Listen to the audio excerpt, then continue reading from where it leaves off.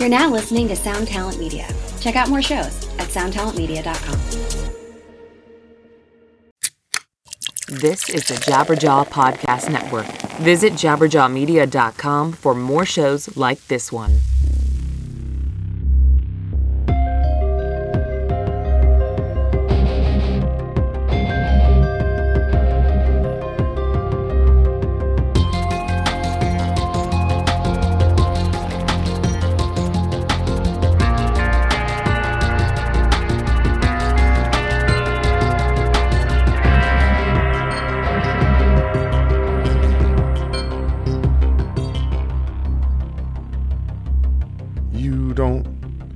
Fuck with Koyo. Cause why? Cause Koyo will fucking kill you. Hey guys, it's Doc Koyo, your boy here, the X-Man. Welcome to the show. Sometimes I sing on these intros because I'm a weirdo.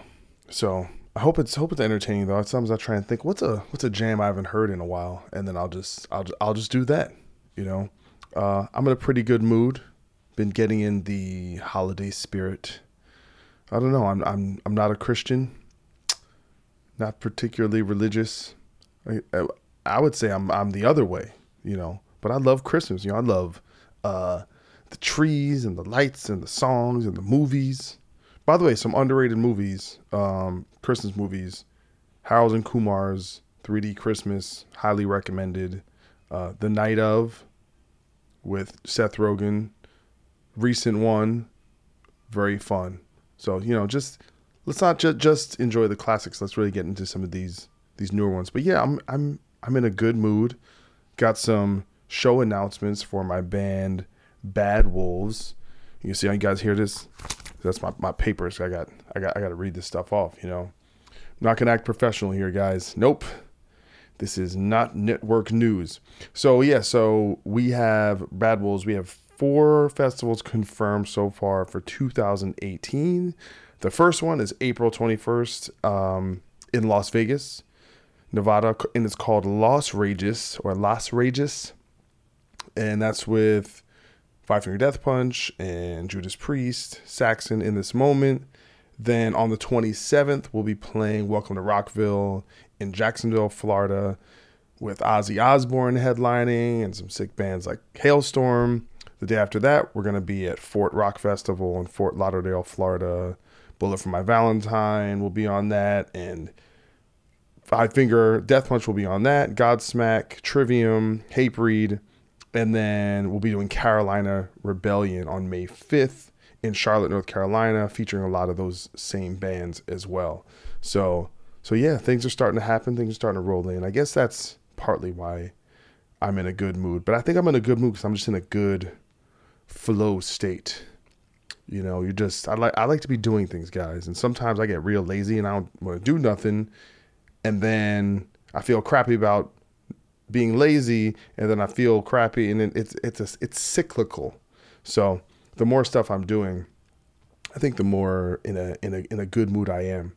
And so, you know, I'm trying to let that filter through here. I can't just be all doom and gloom, but you know, with some of these rants, I have to, you know, give you my thoughts of the moment, which I'm going to do this second. I was on the old Twitter and I saw a post from I'd say someone more on the right-wing side of things. I'm not going to say it was, who insinuated in a post that people on the opposite side of the political spectrum, based on some science experiment or something, or some survey or something, that liberals are crazy, you know, more mentally ill. Mentally ill was the phrase that was used, which may be true. I don't know. But I think what really bothered me about that and things like that, and I think you could go the other way, you know, like let's say there's some post out there or some Daily Show piece about how conservatives are rednecks or whatever, kind of looking into the other as this form of a stereotype, or finding, this is a very common trope, finding the worst person or the dumbest person or someone who says the craziest thing on the opposite side that agrees with you, and then presume that is supposed to be the placeholder for everyone else, that is representative. But it's actually a tactic. It's a debate tactic. It's a form of straw man. Let me find the weakest, craziest, most extreme version and say, well, that's what we're fighting against. So clearly they're messed up. And I think you can go both ways with that.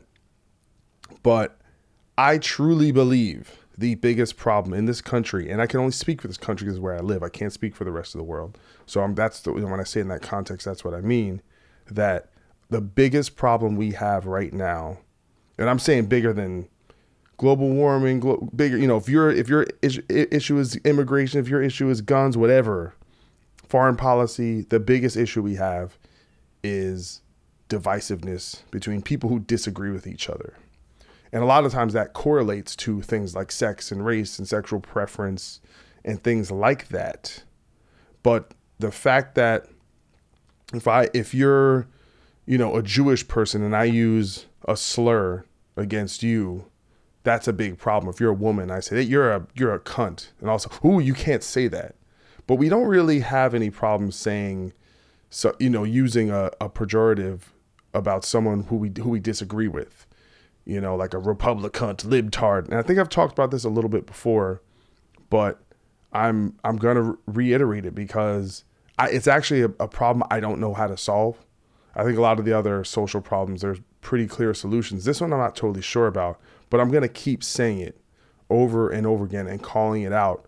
Is that even if you disagree with someone, even if you think you hear someone, you're like, I find that what that person believes to be morally wrong, it can't be a representative of every single person who aligns with who might vote the same. Everyone's different. It's its own form of stereotyping. It's its own form of bigotry, right? It's like saying, there's a black person there, so they must be whatever negative stereotype. And that's the thing, is we have stereotyped people we disagree with, and it needs to stop. It's embarrassing. It's a form of ignorance. It's a form of stupidity. And I got to call people out, and I'm going to keep doing it. So there you go. It's my good do-gooder speech of the day. Don't call each other names based on what people believe. I haven't yelled at Phil from All That Remains on Twitter. He called a name he thought was funny is calling effeminate vegan men who are liberal soy boys. All right, and I guess yes, maybe that's a little funny, but it doesn't help. It does not help. All right. So before we get into our conversation with Billy, Mr. Billy Graziadei.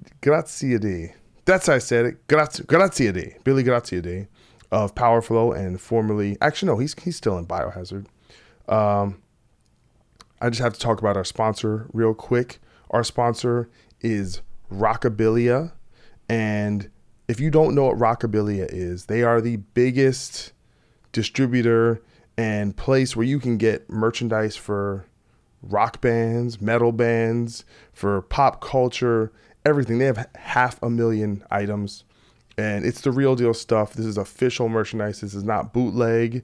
And guess what we have now, guys? We have an X-Men coupon code, right? So you get 15% off if you go to rockabilia.com, and the code is PCEXMAN, PCXman. Now, I don't know if they're trying to, that was a dig at me. They're like, listen, they've got this social justice motherfucker over there talking all this shit, so we're going to give him the code PCXman. But that's what the code is. They didn't ask me. So use that code. Get you some, God forbid, merchandise. My old band. You see, I don't like your new band, but I like your old band, or whatever. Get you. I'm sure they have some, was that ugly Christmas sweaters? Get an ugly Slayer Christmas sweater or something. Check that out. It'll be cool. Anyway, and I also, after you're done checking out Rockabilia, I also have to give a shout out. I had a fan reach out to me named Andre Bab, and he just sent me a donation. He was just like, yo, man, here's some cash for the show, because I like this show. And that was very nice of him. So I just I forgot to shout him out. And I haven't solicited yet. Maybe one day I'll join up one of those Patreon or something like that and start asking for money or something. But we'll see, because there's a lot of time I invest in this, and I don't do it for the money. But it'd be nice, get me one of them yachts like Joe Rogan. That'd be dope. So we have a guest. His name is Billy Graziadei. Nailed it. And he used to be, he isn't. Why do I keep saying used to? I guess because he hasn't played with Biohazard in a while. But he is most known for a band named Biohazard that changed the game in rock and metal and hardcore. And he has a new band now called Powerflo. And yeah, he's out there kicking ass. He does MMA, and he's one of the nicest guys in this world of heavy music. And he's one of those guys where we get together and we just start spitballing. And so this is really kind of us hanging out and turning on the mics, and we just start talking. We could really do this all night. So maybe we'll have to do a part 2, but I really hope you enjoy this conversation with Mr. Billy Graziadei.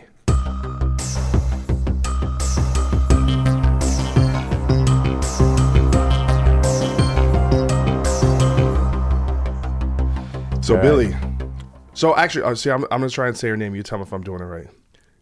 Oh, now I'm fucking up.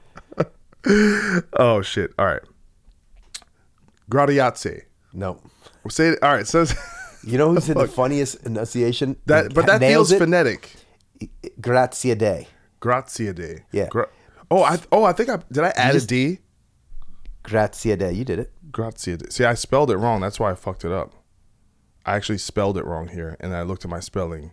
So I'm gonna cut that out. I'm like, yeah, you can edit. That's the great thing about podcasts. So Billy, grazie. Listen, this is gonna help you. Fucking no, because I'm for something I'm putting the D before the Z. That's what's screwing me. Jose fucking nails it. He goes, Billy Graziadei from the pizza parlor. Graziadei. So you got to think about it like that. Think pizza Italian. You'll get it. Graziadei. No, it's a beautiful name. And it is very lyrical and melodic and rolls off the tongue, And the thing is, usually, trying to be culturally sensitive, I try and lean into these enunciations. I'm not one of those sensitive guys with that. I'm okay. You can slaughter it. Well, yeah, but the thing is, one of the great things about having the show, you bring people on, you realize you've been pronouncing their name wrong the whole time. Yeah. And then we nail it down, and then we send like having Christian on the show. Yeah. And he's like oldie Wilbers. And like you hear him say that, you're like, no, not gonna do that. It's so, dude, I'm in a band with him, and I still mess his name up. Yeah, Christian Old Walbers. See, that's what I'm saying. But we do what we can for the people that we bring on this show. And the funny thing is, so last time I was here, we were talking, and basically we should have put some mics up because you're one of those people that. Pretty much anytime we talk, we could probably record it and put it out, because we always, we're not much into small talk. We like to kind of peer into each other's brains and pick each other's minds about different subject matter and kind of, because we're just interested in things on a bigger level. We're I'm personally fascinated with the history of this music and this culture, and you being a band. I mean, so I don't know if I told you this, but so the first time I ever went to a show was Pantera, White Zombie, Deftones, 96. Yep. Then after that, I discovered the hardcore scene. I didn't go to another concert. I was going to shows. I was not going to concerts. I was just going to like VFW halls and weird God spots. forbid it wasn't together yet. We were together. Yeah. We might have had a different name at the time. But it was the same guys more. What was the name of the the band first? It was called Manifest Destiny. Oh yeah.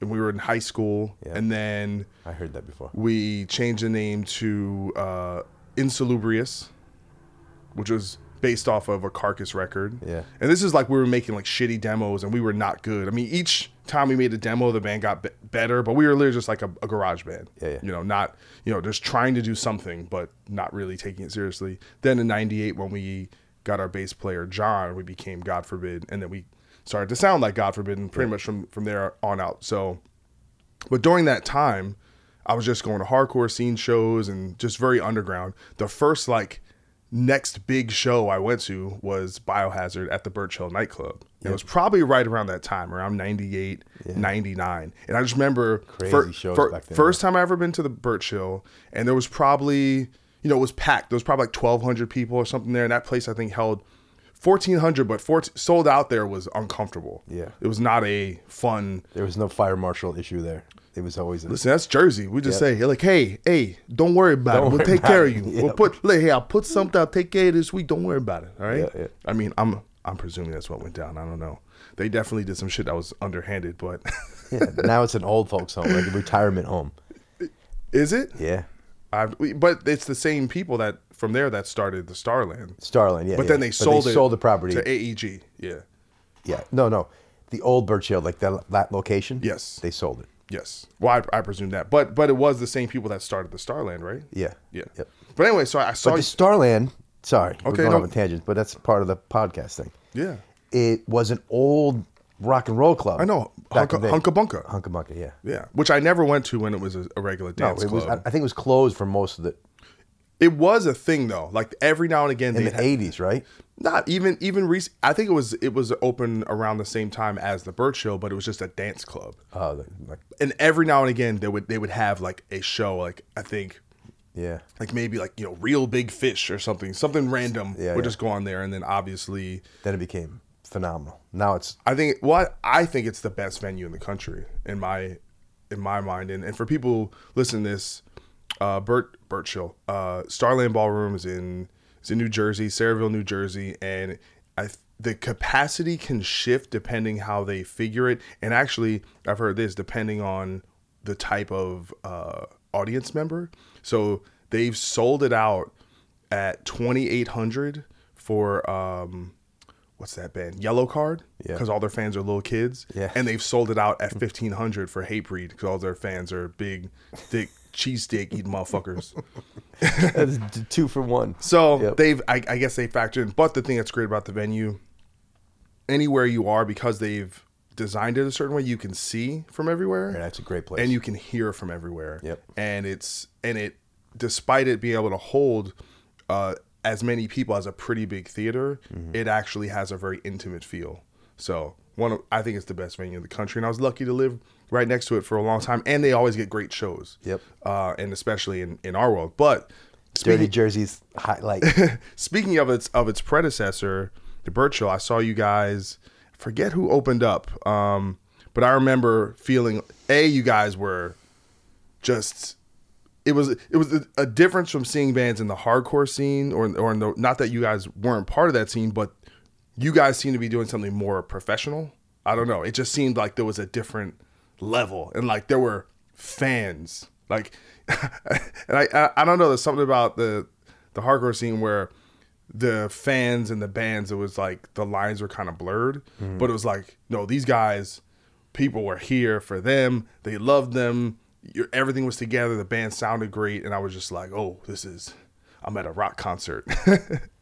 I think we had feet in different genres, like we could pull it off in front of an AF crowd and play CBGBs, and play the small rooms, and bring it in a hardcore way.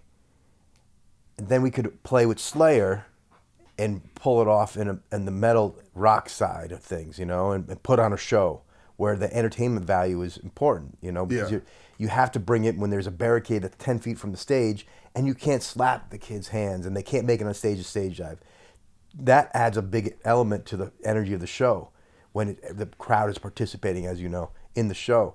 But when you're separated, you got to bring it in a different way. Just like you got on festivals, when the barricade's 20 feet from the stage, it's a whole different thing. And it becomes more animated, and you got to bring the energy up to a different level. But so Biohazard, I think, and we rocked it on different levels of stages. And Birch Hill was like a cross between, it still had the intimacy of a hardcore show, but it was professional, sounded good. Yeah. The lights were cool. There was still a certain thing. We always brought light guys. So things had elements of both the more punker hardcore side of Biohazard, but more professional metal side. And the hardcore was always like, who gives a fuck? You know what I mean? I remember being on tour with Agnostic Front, and Vinny turned to me once, the guitar player of Agnostic Front, and he said, he's tuning his guitar, and he looks at me on the side of the stage, he's like, he's tuning his E string up, and he's like, close enough for hardcore. And it was beating, it was like a little bit out, but that's the whole mentality, you know what I mean? It was more about the emotion, whereas metal was more about fucking playing it tight. And precision. Yeah, and being in tune, you know? So we kind of like straddled that line between the two. And the people who were more metal saw the imperfections in us, and that drawed them to us in one way, you know what I mean? And then the hardcore kids, the kids who were more into the emotion only and not the skill, saw that we could play a little bit tighter than most everyone else in the hardcore scene. So that was attractive to them, you know? And I think the blurred line of like, we didn't give a fuck if you're into hip hop, metal, hardcore, it was all just about our thing, you know? And our thing was, we just called it Biohazard. So when you guys were starting, so I went back, you know, every now and again I'll do a little research for this show and just listen to someone's catalog, and I love to hear how bands evolve and change and where they started and where they ended up. And listening to the first album, the self-titled, the thing that's kind of really great about it is there wasn't much of a learning curve. It seemed like you guys pretty much figured out the sound of the band right away. And that could be wrong, but in many ways you guys might be the most crossover of crossover bands in that you had so when the band started, did you feel like a hardcore band, or did you feel like, no, we're definitely going to straddle the hardcore metal worlds from the jump? Because being in New York, I feel like you had the whole New York hardcore thing, but you also had White Zombie coming up there. You also had Typo. You also had Life of Agony, another band that straddled the line between hardcore and metal. You also had Vision of Disorder that also straddled the line between hardcore and metal. I've said this so many times, but it's straight up, dude. Nothing was preconceived. We didn't sit down and say, let's try to be like this. Yeah. We just let shit go. But who were you playing with? Early on, I'm talking about late 80s, early 90s. What bands were you playing with? Okay, so I was big into the Lower East Side hardcore scene. I tried out for Breakdown, and that fell through. And I'll never forget, after that, I was like, I remember the dudes in Breakdown who was a huge fan. I was like, they were like, listen, I told them, I'm like, I got the songs down, you know, I'll come up. They were from the Bronx or up, you know, whatever. And I was like, I'll come up, you know, and we'll jam. And like, no, our guitar player's coming back. And I'm like, you're not even going to try me out? They're like, nah, he's coming back. And he's like the main, you know, the original guy. So I was like, oh man, really? I could be the fucking next Jimi Hendrix of hardcore, and you're not going to try me out? It was cool. We were friends. So that didn't work out, and then we formed Biohazard. So it's kind of like, okay. But you joined Biohazard where they were already a band, right? No, the drummer was jamming with Evan. This drummer was named Anthony Mio from Canarsie. So Anthony and Mio and Evan were jamming together. And then Mio and Bobby were jamming together, and then Evan and I were jamming together. So everything just came together. And I remember Evan. I worked on 8th Street in Manhattan at this place called Flip. It was like a punk rock, like clothing store. Mm-hmm. Like they sold records, they sold used clothes, they sold jewelry. It's like a typical Village in the early late '80s style, like punk rock store. And were you living in Brooklyn? You're in what part of Brooklyn? At the time, I was in Park Slope. Okay. So, Evan was working down at this place called Crazy Eddie. Remember Crazy Eddie's? Yeah, it was the electronics. Yeah. And they have those crazy commercials. He worked at I think the original one, and some dude, he was like a metal kid. His name was Danny. I'll never forget this. He told me, and I was I think I tried out for Warzone too, but I was playing in different pickup bands in the hardcore scene. But you do sound like you do come more from the hardcore scene. Yeah, 100%. Yeah, okay. I love metal, but at the time, if it wasn't hardcore or punk rock, I hated it. I was very closed out to anything else. So we eventually got together. I brought that thing into Biohazard, and the other guys liked the hardcore and stuff. They were more. It was more like they knew about the Cro-Mags and Carnivore. To them, that was it. You know, so And to me, on the opposite side, I remember Evan turning me on to, Bobby turned me on to Priest. Maiden. Evan turned me on to Priest, and then Sabbath, who I knew about, but I was just like, I'm not really into it, whatever. But the more I listened to it, I kind of like, it kind of grew on me to the sense of like, all right, you know what? Just because it's not punk rock, just because it's not hardcore, I suddenly became more open to it, and then I fell in love with it. Mm-hmm. From then on, it was like, wow, it fucking worked. In the same respect, I don't know if those guys would say I did the same for them with the punk rock and hardcore, but it became the same thing. So we all kind of were into the same type of thing. The drummer wasn't into the hardcore as much as he was the metal, and then soon after that fell through, and Danny from Biohazard became our drummer, and that's when we really became Biohazard. When was that, on the first album, or? Yeah, Danny's been playing with us since the first record. Okay. He was also into punk rock and hardcore, but big time into metal. And then all of us equally, which I haven't mentioned, we're all into like everyone from Beastie Boys to Run DMC, Sugar Hill Gang. That was a common thing for us in different circles, and it was like such a thing. And I'm sure Jersey was the same way, but in Brooklyn, it was like there was one corner, kids in the neighborhood, they were listening to fucking disco, and nobody really mixed with those dudes. But there was another corner that was fucking Maiden and Priest and the metal and Sabbath. Another corner which was like punk rock and hardcore, and another corner which was like hip hop. The three corners, not disco, would mix, and everyone would hang out. Whether it was based around sharing beers, smoking angel dust, or weed or whatever. Those three corners mixed. Nobody really fucked with the disco dudes. It was more fighting, just some of them would go, but that was my mixture of being into different types of music. That's how I look at the birth of Biohazard. I remember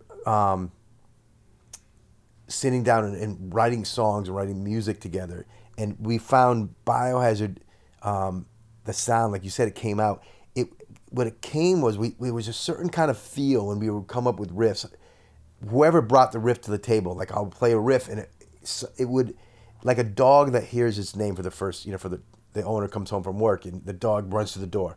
Then you're sitting down, you're watching TV or reading the paper, and then you call your dog's name. The dog looks, you're like, hey, and the dog looks up, the ears perk up. That would happen when someone would play a riff. We would be working on something and someone would play a riff, but what's that? What is that? Let's do this. And then Danny would lay a beat to it. And like, no, try it like this. So we would jam that way. And that whole experience, which I think a lot of bands that have made it can relate to, it was more interesting doing that than it was buying beer at the bar or trying to buy beer at the store when you were underage. We got ourselves more into making music together that pulled us off the street and causing trouble. And that, if we didn't have that, we would have ended up like most of our friends, either in jail or fucking strung up on drugs that we were all on at the time. And it became a subconscious path that pulled us into a better way of life for us. Mm-hmm. And that became a cycle. You write a song, you're like, wow, that's cool. I'll never forget this feeling.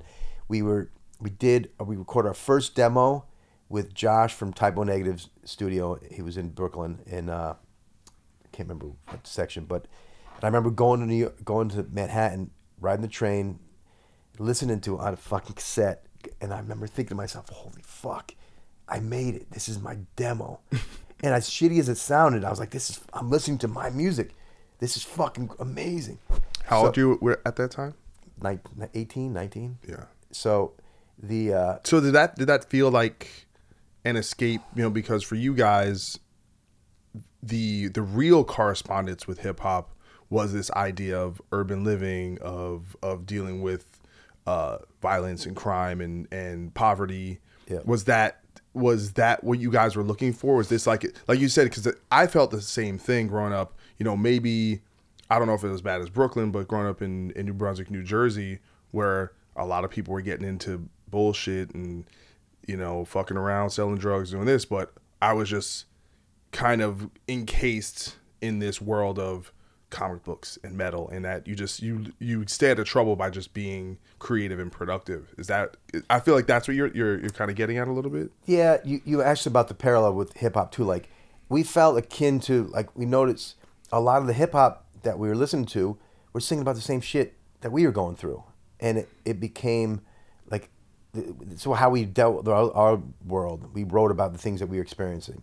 That helped us escape some of the bullshit. I think, being more into like going into the jam room and jamming. We used to play on Ace London on Quinton Road. And we were there 3-4 nights a week, and then we'd hang out and fucking go home and look forward and go back to work the next day and do that again. And that became our highlight. So instead of like, and I've done so many fucked up shit, but doing speed and to fucking heroin in Lower East Side and, robbing people for fucking money to support my lifestyle, that shit was no longer important to me. I got a better high writing riffs, writing music with the guys in Biohazard. That became a much more gratifying experience for me. And I unintentionally found myself on a better path. Do you think if the band didn't come about, you would have kind of fallen prey to 100%. crime and drugs and all that? 100%. I remember my a good friend who I used to do dope with hung himself, and he didn't OD, but heroin fucking put him in. He was so sick of fucking his life and the shit that he was going through, and I remember he lost custody of his son. It was a big battle, some crazy shit in his life. And I got word the next day, we were partying the night before, and he went home, hung himself, high on fucking dope. But it wasn't it's not like he didn't shoot himself in the arm and OD that way, but it killed him. Sorry. Excellent. Yeah. That was, by the way, that was Billy's ringtone, and that was sick. Yeah. My wife's his Hoffer teacher. So, oh, there you so go. She'll probably call it a bit. So, yeah, so he hung himself, and soon after that, and another time, there's another experience I was with, and maybe this is not uninteresting for people, but we're on the subject. So I remember one time we copped dope in Houston Street, and we got beat. I was with this chick I was dating, and so it was all our money we put in to buy fucking dope, and we got beat, and I remember fucking being furious, pissed off. What, you just got into a fight? Like someone beat you up? No, beat. We bought Bad drugs? Bad drugs, yeah. Oh, okay. So it was supposed to be fucking heroin. It was fucking like just cut. So you get sick from it. You feel it, taste it, but you don't get high. So I remember it was all our money that we put in for this fucking to get high. And I remember in her car driving. I waited for the light to change, and I said, and there was a bunch of dudes on the corner. And that you have the guy. If they don't recognize you, it's a gamble. You know what I mean? If somebody's there that you know, and then you bought from them, they vouch for you, whatever. So I was waiting for the light to change. I was gonna fucking roll over all of them, just fucking plow through them, and get out and fucking rob them and get my money back and pull the whatever drugs I can. But I remember sitting there waiting at the light, and she's screaming, "Don't do it! Don't do it!" So to answer your question, yeah, 100%. Biohazard music saved my life. And it was with the guys in Biohazard that, same thing with the other guys. Bobby, Evan was fucking dealing coke. He had a heart attack. He was working at a lumberyard in Brooklyn. How old was he when he had a heart attack? It's like fucking, it was cocaine heart attack. I mean, it wasn't like yeah. Wow. So he had rushed to the hospital. I remember that. So the early days of Biohazard were life lessons for me, and it was like a wake up call. And if it wasn't for those experiences, I for sure wouldn't be here right now. Wow, that's hence why I'm straight and sober. Yeah. How long has that been? Well, that's a whole other story. Okay. But 5 years. Yeah. Well, we'll get into some of that a little later. But there's some things about the early years, because, like what you said, that cross section between hip hop, the kind of hardcore punk, and then the whole metal world. Yeah, exactly what you said. Very, very present in New Jersey as well, because we had two bands that were very, very inspired by Biohazard, as you well know, E-Town Concrete and Fury of 5. Yep. And that was, and obviously they were influenced by you guys, but they're likewise, they were also influenced by that environment where the lines were kind of blurred between the cities and the suburbs, and the culture it was, in a way, like I was almost, I think, naive when I was young because everything was so integrated in that it was probably, and I'd say there were probably less white people where I lived than there were everything else, but at least everything else, it seemed like, oh, there are Hispanic people, and not just, there was like, these are Mexican people, these are Dominican, these are Puerto Rican, here are black people, here are Indian people. Everyone was, and because of that close proximity, I just think you got a bit of everything. Yeah. And I think that's a reason why that style of music where we were blending these genres and stuff. I mean, as far as you know, are you guys the first prominent band to blend hip hop and heavy music in that way, or is there someone before you that you can look at? Because I was trying to think about it, and I know Rage wasn't around then. No, there was like, I remember Anthrax and Public Enemy did something. I mean, a band where that's what the band sounded like, not one song. No. That's what. So it wasn't intentional though. I know. I'm not saying we weren't like marketing guys that said, "Hey, let's mix this." No one's done it yet. Yeah. Other bands came along and did that. Limp Bizkit, who I like, and they became huge off of it. But to me, it was real. It was real influence. It was the way we delivered it. We felt for being into like NWA, Ice Cube, Ice-T, all the early records from Power. I remember going, early Biohazard days, we would blast more hip hop than we'd play Chrome Eggs, Age of Quarrel, and then Power by Ice-T, and going to a show. And Public Enemy I loved. Beastie Boys too, well before that. Sugar Hill Gang, Run DMC, but Run DMC and Aerosmith had the fucking Walk This Way. Anthrax did, and they did Bring the Noise. But they were like, it was kind of like it was like a mashup. Us, it was like it was a mashup. Kind of was like a business thing. Hey, let's do this, and it was a one-off thing. But it's still, but despite that, both those events had an influence on the culture, and it opened, and that introduced. If it wasn't for that, a lot of white people in the suburbs might not have gotten into hip hop. I think. Yeah, Beastie Boys were big with that, though. Yeah, of course. Of course. But were they with? They were a Rick Rubin group too. So I mean, Rick Rubin had a finger in the Aerosmith thing as well, and Run DMC. So, but that's also, it's not just Rick Rubin. He gets all the credit, but it was Leroy Cohen and Russell Simmons, and those three were Def Jam. Then they split up. They kept Def Jam. This is when it's all going to make sense. You're going to like, oh, so Rick went on to Def American. At the same time, that they had a management company called Rush Artist Management. They managed Biohazard. Oh. So for us to from the beginning? Yeah. Oh. So for us, it was like, this is like fucking, we're with fucking LL Cool J, Run DMC, the bands that we fucking loved and looked up to. They were and they saw something, you guys. Yeah. They liked that we were like urban white kids that had similar experiences, similar lyrics. Like we were singing about the same plights that we had as white boys from the fucking neighborhood. Isn't it just like, and maybe this is a New York thing, maybe it's like a, Italian thing, I don't know what it is, but there's a certain vibe, there's a certain kind of attitude that, is a street attitude, is a hip hop attitude that just fits.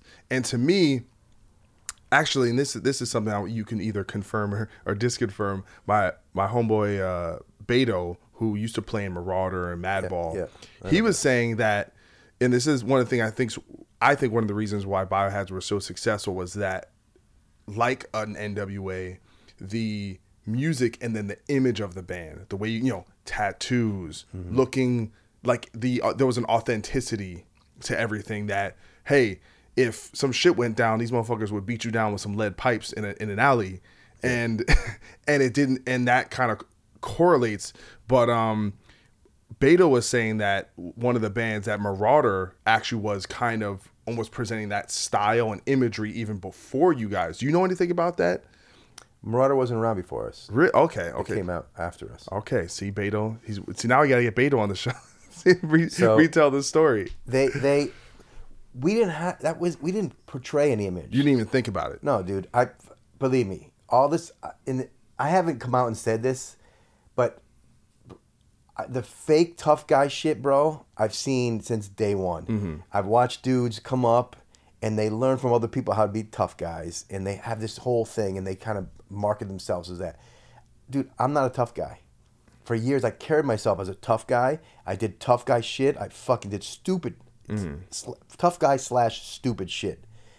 To support drug habits, to fucking whatever.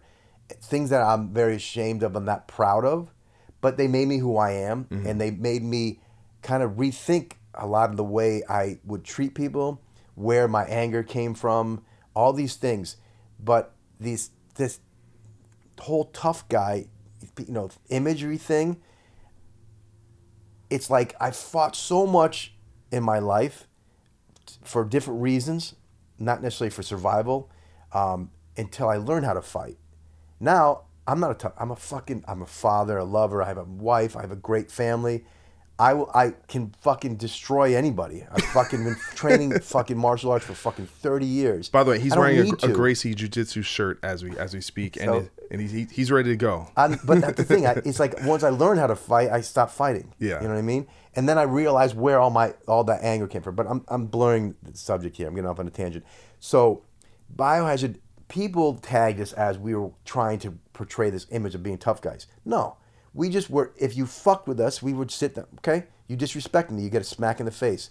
That's how we grew up, that's how we treated, that's how we were. Well, I think that's also an aesthetic of hardcore in general. You think about bands like Hatebreed, you think about Madball, you think about Blood for Blood, that is part of the culture, and that which is part of, like you said, growing up in the streets. Hatebreed wasn't like that, though. They didn't. Yo, you want to hear some stories? I saw Hatebreed beat down the band Anal Cunt on stage at New England Hardcore Metal Fest.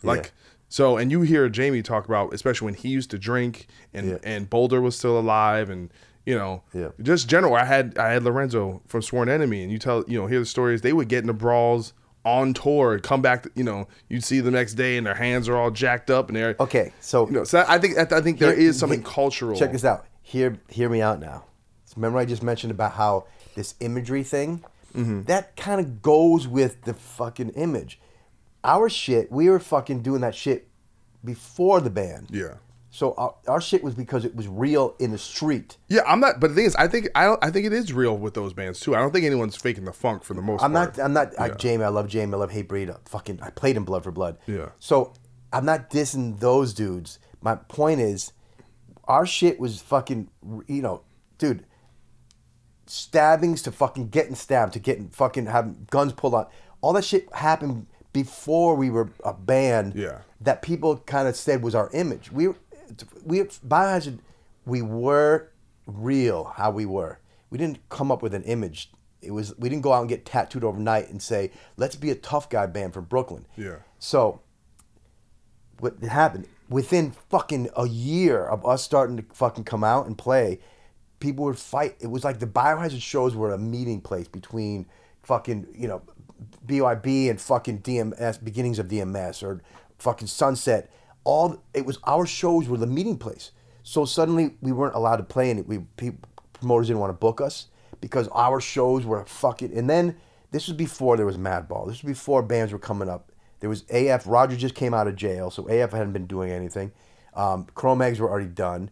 We were the only band. Sick of It All were doing their things. As much as I love them, Biohazard, we had our own thing going on. And back to you asked me about this before. We weren't accepted in the New York hardcore thing, even though I flew that flag. Biohazard as a band wasn't a part of that. Yeah. There's so much to talk about, dude. No, that's interesting to me, but that kind of goes back to my other. So this is the thing. Because I want to make the point here. So all those bands that kind of like, we beat so many bands down, and you know what? We did that shit, and then when we saw it ruining the scene, we started stopping on stage. We were like, first it was like, we're the fucking backup, we're the soundtrack for a fight. Mm-hmm. That was the thing became with us, and we laughed about it. And then we realized, wait a minute, these are our people. First it was 20 people that liked us, and then it was fucking 30 and 40, and then 80, and then couple hundred, and all of a sudden we're like, wait a minute, that crew we're down with and that crew we're down with, and they're fucking meeting and they're fucking fighting. And then so there was that social issue among the family, right? Then there was the business side where like promoters aren't booking us because when you guys fucking play, everybody's fighting, and then before you could never finish a show. So then we like, this is gonna fucking destroy not just the business side. Forget the business side. This is gonna destroy the scene because we were coming up and the scene was growing big, especially in Brooklyn. So what we did was we realized if you see two buddies fight, you stop them. You're like, yo, fucking stop being a bunch of fucking, kids, and figure it out. Squash your beef. If you're pissed off because you're in the pit and somebody bumped into you, get out of the fucking pit. So we would stop on stage and we call people out and say, yo, cut the shit. The fucking clubs, this is our last time playing here. They're not going to let us come back. If you motherfuckers fuck it up, you're going to fuck it up for everybody. Because when we're not on stage, we're in the crowd watching the other bands. And we want to have a place to go. So that was the stance that we took. Biohazard became the band. And a lot of our friends and peers that were the dudes who were fighting hated on us for that a little bit. They were like, yo, you guys are soft. No, we're not soft. Don't you want to fucking fight with somebody? Fight with us. And of course that wouldn't happen. But I remember many times we'd stop and two dudes were fighting and you call them out. We're like, yo, what are you, fucking asshole? I saw you punch a dude in the fucking face. You got beef? Take it outside. Don't fuck it up for everybody else. Yeah, but he bumped into me. Like little kids. Yeah. Like my son says to my daughter. I was playing and she came up and she just kicked me. It's like little kids. So then the tough guy image became such a big thing and people started to want to gravitate and have that. So they started trying to make stories of themselves, you know what I mean? And other bands came up.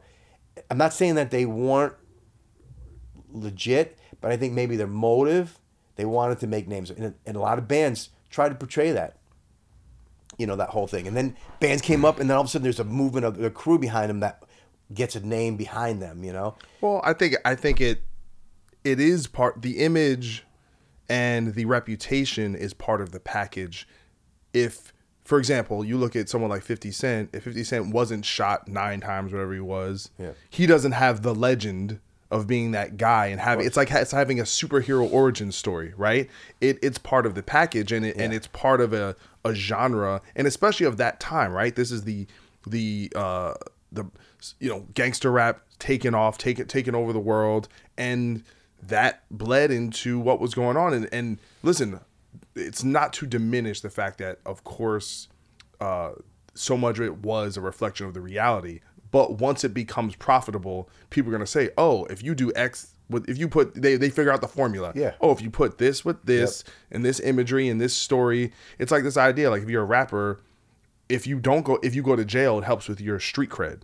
And then you can, and it helps with your whole thing of, oh, when I'm rapping about it, this isn't bullshit. It's real. People want authenticity, but then at the same time, people will manufacture authenticity. Why? Because it works. Yep. Because people want something controversial. I think that happened a lot in that genre, the tough guy fucking, now it's beatdown is a huge fucking thing within the hardcore scene, that whole style. Yeah. And some of those kids, dude, look like they could babysit my kids. I love a lot of those great bands. They're fucking awesome. Some of the riffs are amazing. Yeah. But it's a whole thing. It's got the genre's called beatdown. Anyways, it's really not anything new. All right, I'm from Jersey. We're home of Bulldoze. All right. Yep. Came up with the beatdown. So actually, someone I want to talk about, kind of getting off this subject and really getting into the heart of how successful really Biohazard was, and in many ways, I'd say, kind of reflecting what I said before about you guys being the ultimate crossover band. And I truly believe that. And I'd say, and this is the crossover, because I think it's insane, because in a way, you tied multiple generations of heavy music together. So you take the hardcore element, you take it's funny you mentioned Sabbath, because I hear a lot of you guys' slow parts, I think about Sabbath. It's just, you kind of just use kind of different chords and stuff. 100%. And then the way Bobby played and his shredding, and that had this other element. So you had the hardcore, you had the metal, you had the rap metal thing, or the however you want to kind of genre name and put that. Then you talk about the 90s, which were kind of the peak of groove metal, and bands like Pantera, and I wrote a whole article about this, talking about how. And I didn't include you as part of the sound, because I think you guys were more of a precursor than actually a true quote unquote groove metal band, but you had a lot of that in the sound. And then ultimately you influenced and also kind of blended in a little bit with the new metal trend, which happened near the end of the 90s. So it was like the cross section of all these different, and to me, having that crossover where you're kind of all of that and none of that at the same time is insane. Like it's there's just very few crossover. You're right. I never it's thought of that way. Yeah, and well, you can only do it if you really look at everything from above. Eye, and then kind of just look at like, oh wow. So especially like the what was the record? The 99 record. I forget the name of it. But anyway, I listened to that because I remember they would play the one song on SOU, and that's when I saw you guys open for Slipknot, actually at Birch Hill. But just seeing that was really, really fascinating to me. But talking about the success that you guys, so Urban Discipline went platinum. We didn't. Nothing ever hit gold or platinum in the States. Okay. But worldwide, we sold fucking tons of records. Yeah. And then make a dime of, but we sold probably over like maybe 5 million records. Yeah. So, but it's always by territory. I think state and urban will probably go gold eventually one day. I don't know where they are now. Maybe like 400. They're probably just shy of gold. In the realm. And the Punishment video, it was the most played video ever on Headbangers Ball. Yeah, that was a weird thing. That's crazy. Yep. Because it's funny if you think about it, because you don't really think about Headbangers Ball and think of it as this crossover thing. You think of it as metal. Yeah. Right? But for some reason, you guys kind of spoke to whatever moment was happening at that time. And so you guys are opening up. All of a sudden, you're this New York band, coming from very humble beginnings, and now you're on a major label. You're doing massive festivals. I imagine the headline shows are getting much, much bigger. What was that era like for you personally? And what, like, was it anything expected? What was it? What was going on for you? Nothing was ever expected. We were always very humble to the fact that we were just a bunch of 4 dudes from Brooklyn that just played music that we wanted to play. And we never it was like, okay, when your girlfriend comes to your rehearsal and you're first getting together, you expect her to say, yeah, it's great. She has no idea, what you sound like. My wife, God love her, could name a few Biohazard songs, but she knows every fucking Powerflo song. So sometimes things just hit with people and kind of gel. So I think that's what happened. It was, at first, it was nice that our friends liked us, but there was a lot of things I think that we did, that we implemented. I remember I did, with every band, it's always, I'm the guy who just hustles all the ideas and the new, different marketing ideas or whatever. Now it's digital, but I remember making a t-shirt, designing our t-shirt, drawing the symbol by hand, printing it up, getting one of my buddies in Brooklyn to print it up. And we made like 60 shirts. And I came up with the idea. I said, listen, we'll lay out the money. Everybody kicked in $100 or whatever. I can't remember what it was. But let's sell 30 of them and give the other 30 away. If we give shit away, people are more apt to like it. You can't expect them to pay for it, but they'll be, okay, wow, thanks for the shirt. We are a new band, and we kept doing that. So we initially invested a tiny bit of money to come up with 60 shirts or whatever it was. Then with the 30 that we sold, we bought another 60, and we kept doing that. We did it with demos, we did it with t-shirts. And then we were like, yeah, cool, now we can get a real t-shirt, and we use silks, like real graphics. And then we got the logo done, and we used the guy we used, it was called LP Printing right around the corner from Lemoore, who later, the guys from Roadrunner, this guy Felix and this other chick, I don't remember her name, but they called me up and they were starting a company. They said, we want to do Bravado. No, it's Blue Grape. Oh, it's Blue Grape. Before Yeah, Bravado. Before Bravado. Yeah, okay. So they asked me, who do you guys use? I don't remember who it was. She was, I don't think she was Dutch, because the owner of Roadrunner was Dutch. But anyways, Felix eventually became the guy, but it was this one woman. Anyway, so I turned them on to that, and they became Blue Grape. But we made a lot of decisions that were probably the worst decisions, but the best for our career. And some of the great decisions that I thought I made were the worst for my career, right? So I remember we got a record deal. We were on a label called Maze America from Long Island, and they had us. They had another band called I can't remember, some like classic '80s. I can't remember the name of the band. And then they signed right after they signed Sheer Terror. We would go on tour, and the record was fucking nowhere.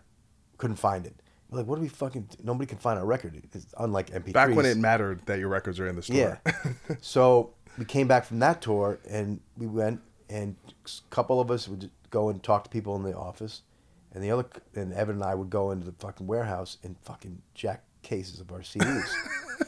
And we were like, okay, cool, we'll sell them to the stores. We would go to stores on tour and say, listen, we're playing in town. Take a couple CDs, put them in there, and if they don't sell today, they'll sell tomorrow. And we'd sell CDs at the show too. And the kids, that's how things started happening. And then it worked. So during that time, we were stuck in this fucking shitty label, and we got an offer from a small company for a small amount of money to buy our merchandise rights. And at the same time, we were trying to get off this label. We knew we weren't going to go anywhere with them. So we sold our rights. The worst fucking deal. The worst fucking thing you could ever do. How long do you sell your, like, is it for like a year, or is it just you recover the advance? How does it work? I don't remember the detail, but I remember we were locked in to such a shitty deal to get paid back, to pay them back the money. We were, for every dollar we made, like 10 cents would go back to paying them back the deal, and they would use the 90 cents to fucking pay for merchandise, pay for the shirts, pay for the guy who travels around. It was a giant trap. Mm-hmm. Bad decision, because as we got more and more popular, we were still locked in this shitty deal. So we were selling tons of shirts and not making any money. Hey, this is Steve Choi, host of the Musicians Guild podcast, part of the Sound Talent Media podcast network. Within the four walls of the Musicians Guild, we'll be discussing the habits, idiosyncrasies, experiences, and general psychology of my friends and peers, all involved with music in various capacities. Listen and subscribe at soundtalentmedia.com. This is Krista Makes, guitarist and vocalist for Less Than Jake, and host of Krista Makes a Podcast, a songwriting podcast where every week I'm joined by an amazing guest to break down the writing, recording, and release of one iconic song from their career. In our giant evergreen back catalog of episodes, we've had rock legends such as Dee Snider and Huey Lewis, punk rock favorites like Mark Hoppus, Fat Mike, and Brett Gurewitz, and up-and-coming artists of today such as Liz Stokes of the Beths and Genesis Owusu. We've had guests from all genres and styles of music, and I guarantee that if you peruse our back catalog, you'll see several episodes that'll make you say, man, I gotta hear that. Whether you're a fan of music or a creator of music yourself, you'll take away a whole new appreciation for the songs you know and love. Krista Makes a Podcast is available for free on all the places you could possibly listen to podcasts, and new episodes come out every Monday. Hey you, do you have any plans this year? How's that going? Did you get 2020? Well, welcome to a brand new podcast called 2020, where myself, Benny Goodman, and my good friends Corey Paisley and Siobhan Cronin from the band Lost Symphony also got 2020. And since the world ended this year, we decided why not just check in with some of our friends in the music industry and see how everyone's doing. We're going to get a candid look at life on and off the stage, as well as the mindset of some of the most successful people in the entertainment industry. New episodes drop every Sunday and Wednesday at 9 p.m. Eastern. And you can listen at 2020-d.com, soundtalentmedia.com, or on your favorite podcast app. So, but that deal that we signed gave us enough money to buy off the label. I remember it was like, I don't know, like $12,000 I think we had to buy. We gave, labels like, give us 12 grand or 15 grand, whatever. And we had, I remember we got enough, we were able to negotiate enough money to buy off the label, and we had a little bit money left over. And we paid for ourselves to go on tour with Exploited. Exploited is a punk rock band from Scotland. And we toured the whole U.S. with them. and finance it ourselves. It was our own tour support, so we gave ourselves tour support. With that record, already did a demo, and on that demo was a song called Punishment, Black and White and Red All Over, Hold My Own, and Wrong Side of the Tracks. We came back. I can't remember. Those songs we ended up doing on. There was 2 other songs. I don't remember which ones, but Punishment and Black and White and Red All Over, Shades of Grey, and one more song. That later we came back after that tour and recorded it with Roadrunner. So while we were on that tour, we did a deal with Roadrunner. At the same time, Warner Brothers came on and they said, we want to sign the band. We were like, no, it wasn't Warner, sorry. Pardon me. Let's go back to when we were playing CBGBs before we had a record deal.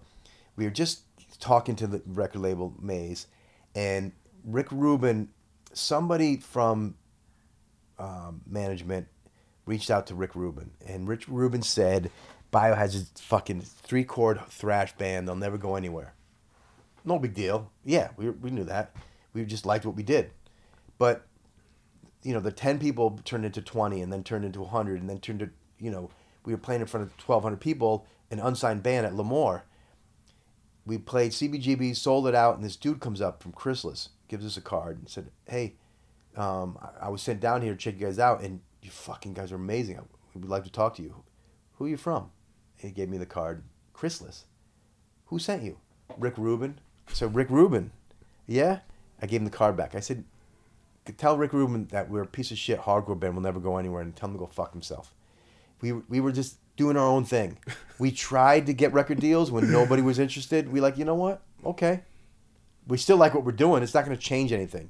I remember, do you remember Maria from the press? Adrenaline? Yeah. Yeah. Maria, I used to try to get her our demo tape all the time. One day she came to Lemoore, again, for the 3rd or 4th time. Hey, Maria, I'm from Biohazard. This is our demo. Yeah, thanks, guys. I think I got one in the office. I'm not interested. Okay. We're great friends. She's a great woman. Yeah, me too. I love Maria. So we broke into her car, put the fucking demo tape on her dashboard, so she had to fucking listen to it. We just always did shit like that. The industry turned their backs when the crowds got bigger and bigger. The industry was like, oh fuck, we can't deny them. So they came around. Yeah. Mike Gitter talked shit, mad shit about Biohazard. He used to write for Kerrang. He used to talk so much shit. They sucked. They fucking nowhere. Blah, blah, hated us. One day we played the Ritz, and our manager comes up, and he said, hey, remember that dude who writes shit about you guys? We're like, yeah, he used to be in AF for a second. And to us, it was like, you're not Vinny, you're not Roger. And Gitter and I are great friends. Great guy. But this is what happened. Our manager tells us, well, that dude's in the crowd. He's probably going to talk shit about you tomorrow in Kerrang. It was a weekly magazine in England, right? And still is, as far as I know. Yeah, it is. But I mean, it was like now it's a different, thing. But so he's like, all right, he's in the crowd. So Evan and I were talking about it. We're like, yo, fucking, let's call the motherfucker out. So we get on stage. I'm like, we don't need to say the dude's name, but let's call him out. So we're on stage, and Evan and I we go at it, and like we call him out on stage, and Evan and I look at each other. I'm like, yeah, fuck it. All right, he's right there. His name is Mike Gitter. He's sitting fucking right up there. Tomorrow he's gonna talk shit about us. He's gonna tell everybody how much we suck. So why don't you everybody turn around and show him how much we suck? And the kids booed him and blah blah. Mike came backstage after the show wearing a fucking Biohazard shirt, laughing, smiling, saying, "All right, I can't deny it. You guys are awesome." Can I actually mention something about this? Sure. Good friend of mine, Zena Sarfin, old friend from Brooklyn, New York, and she was telling me that when she was coming up out there, going to Lemoore all the time, that it was like every show, it was either Biohazard opening up, Overkill opening up, or Typo opening up. Yeah. And I think a lot of what you're seeing is local band bias. That sometimes when a band comes from your backyard, you get to see them, warts and all, through all their stages of growth. So you never get to have this kind of mystique about them. Yeah. So in a way, and think about back then is there was so much of the actual music industry in New York back then, which I think that's it's not really quite as much like that now as it used to be. And that's, I think, a lot of what it was, is that, listen, E-Town went through the same thing. Yeah. And, hopefully I can get Anthony on and get the whole story about why they didn't get a bigger deal earlier, but it was the same thing. They were selling out shows, selling tons of records on their own, but there's this something about, maybe it was the genre of music, maybe it was the quote unquote tough guy thing, who knows? But it's that whole thing of kind of that elitist sentiment, right? It didn't pass that kind of critical smell test for that particular person. But that's pretty interesting, and it's good to hear. But I mean, I think that story is also parallel. You hear like with Kid Rock, like when he got signed, and how many people turned him down. You hear about. I think that's a recurring theme about if you really believe in something, and if you have something that people are eventually connecting to, if you just hammer it away, it'll work. I mean, I don't know if it's quite the same anymore, just because the music industry as a whole, the windfall isn't the same, right? Like that Kid Rock album sold 10 million copies or whatever, and now there's just not enough record sales or things to kind of validate that. But it shows when you're young and you're hungry and you're out there grinding, things I think can happen. So that's pretty interesting. I did not know that. So, and it gets crazier. Yeah, I can imagine. So you guys explode. The band. When I saw the band. Yeah, I didn't answer. Oh, that was your first question. It's like, how did it feel? Yeah, so it happened slower for us. You know what I mean? We didn't just see it. I remember we were doing it small in store. Maybe 10 people were there in Europe when we got a copy of Punishment, the video. And we were just talking about this the other day, Danny and I. I remember looking at each other. We watched the video and our jaws were open. I remember looking at me like this. We didn't say anything. We just looked at each other. And there was people there watching with us. But I remember being like in awe. We were like, is that us? It's weird. Just like was it like a well-known director or like was it a professional? Paris Mayhew from Cro-Mags, guitar player from the Cro-Mags, and our buddy Drew Stone. Had you done a music video before? No, it was our first one, and it was, they pulled it together and it worked. But it seemed surreal. It seemed like that's weird. It almost seemed like it wasn't us, But it's also, remember that time though, only really professional big bands had music videos. We did do a video. Oh, we did? Okay. We did. I forgot. We did a video of our demo for a song called Panic Attack. Was it shot? It was with our buddy Rich Frine, who was our first manager. He's like when you have your best friend manage you. Yeah. But that video, the guy who had hustle, and they would play it before Rock Hotel shows at the Ritz. They would play it a little more, and we were just a demo band. So it was like no bands that had a demo had a video. He just worked at a video company and just pulled some strings to make it happen. I forgot about that. And the same thing, that was like we weren't making a video. He just happened to have a camera, and when we did shows, he would just film stuff. And then in the end, he tried to make sense of it. Just cut it together. Whereas Punishment was like there was a treatment for it. There was an idea behind it. Even though I remember the Brooklyn Bridge scene at the end. We were done shooting for the video, and I looked at the bridge. I was like, "Yo, all our crew was there, all the squad was there, and everybody, we like, let's go fucking on the bridge and just one pass of my verse into the chorus, walking over the bridge.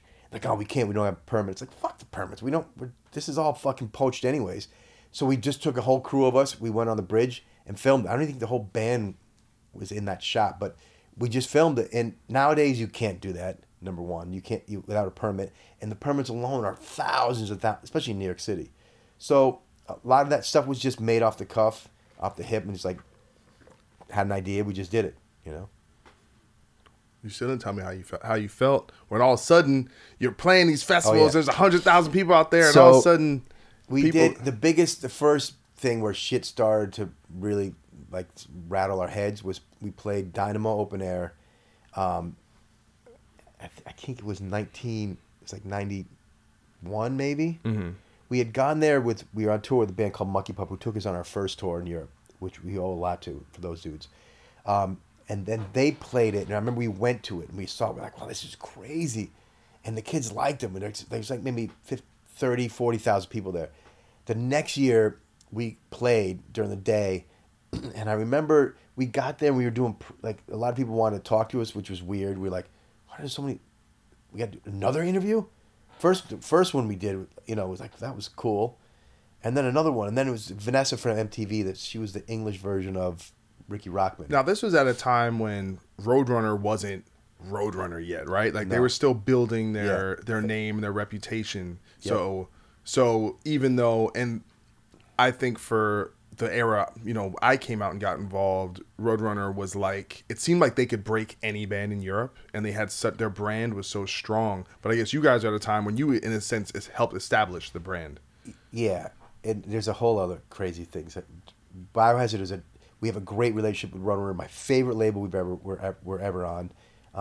Where I am now at New Day, it's a whole different conversation. But at the time, they were signing bands for 7 records. Yeah. We signed them for 1 record, and that's a whole other story, which is unheard of. That is unheard of. So they did a phenomenal job. Everybody at the label just loved metal and loved what they were doing. So it was easy. It was like being with a bunch of friends, and everybody. It seemed weird that things were just worked the way they did. But Case, the owner, put together a great group of people that did a great thing and built it up. But we were there. The Sepultura was on the label already, and things were just starting to hit with them. But there was no Life of Agony yet, no Typo Negative. There was no Fear Factory yet. They had like the death metal bands. They were more known for death metal. We were an odd thing and for them. Did King Diamond? King Diamond was there, yeah.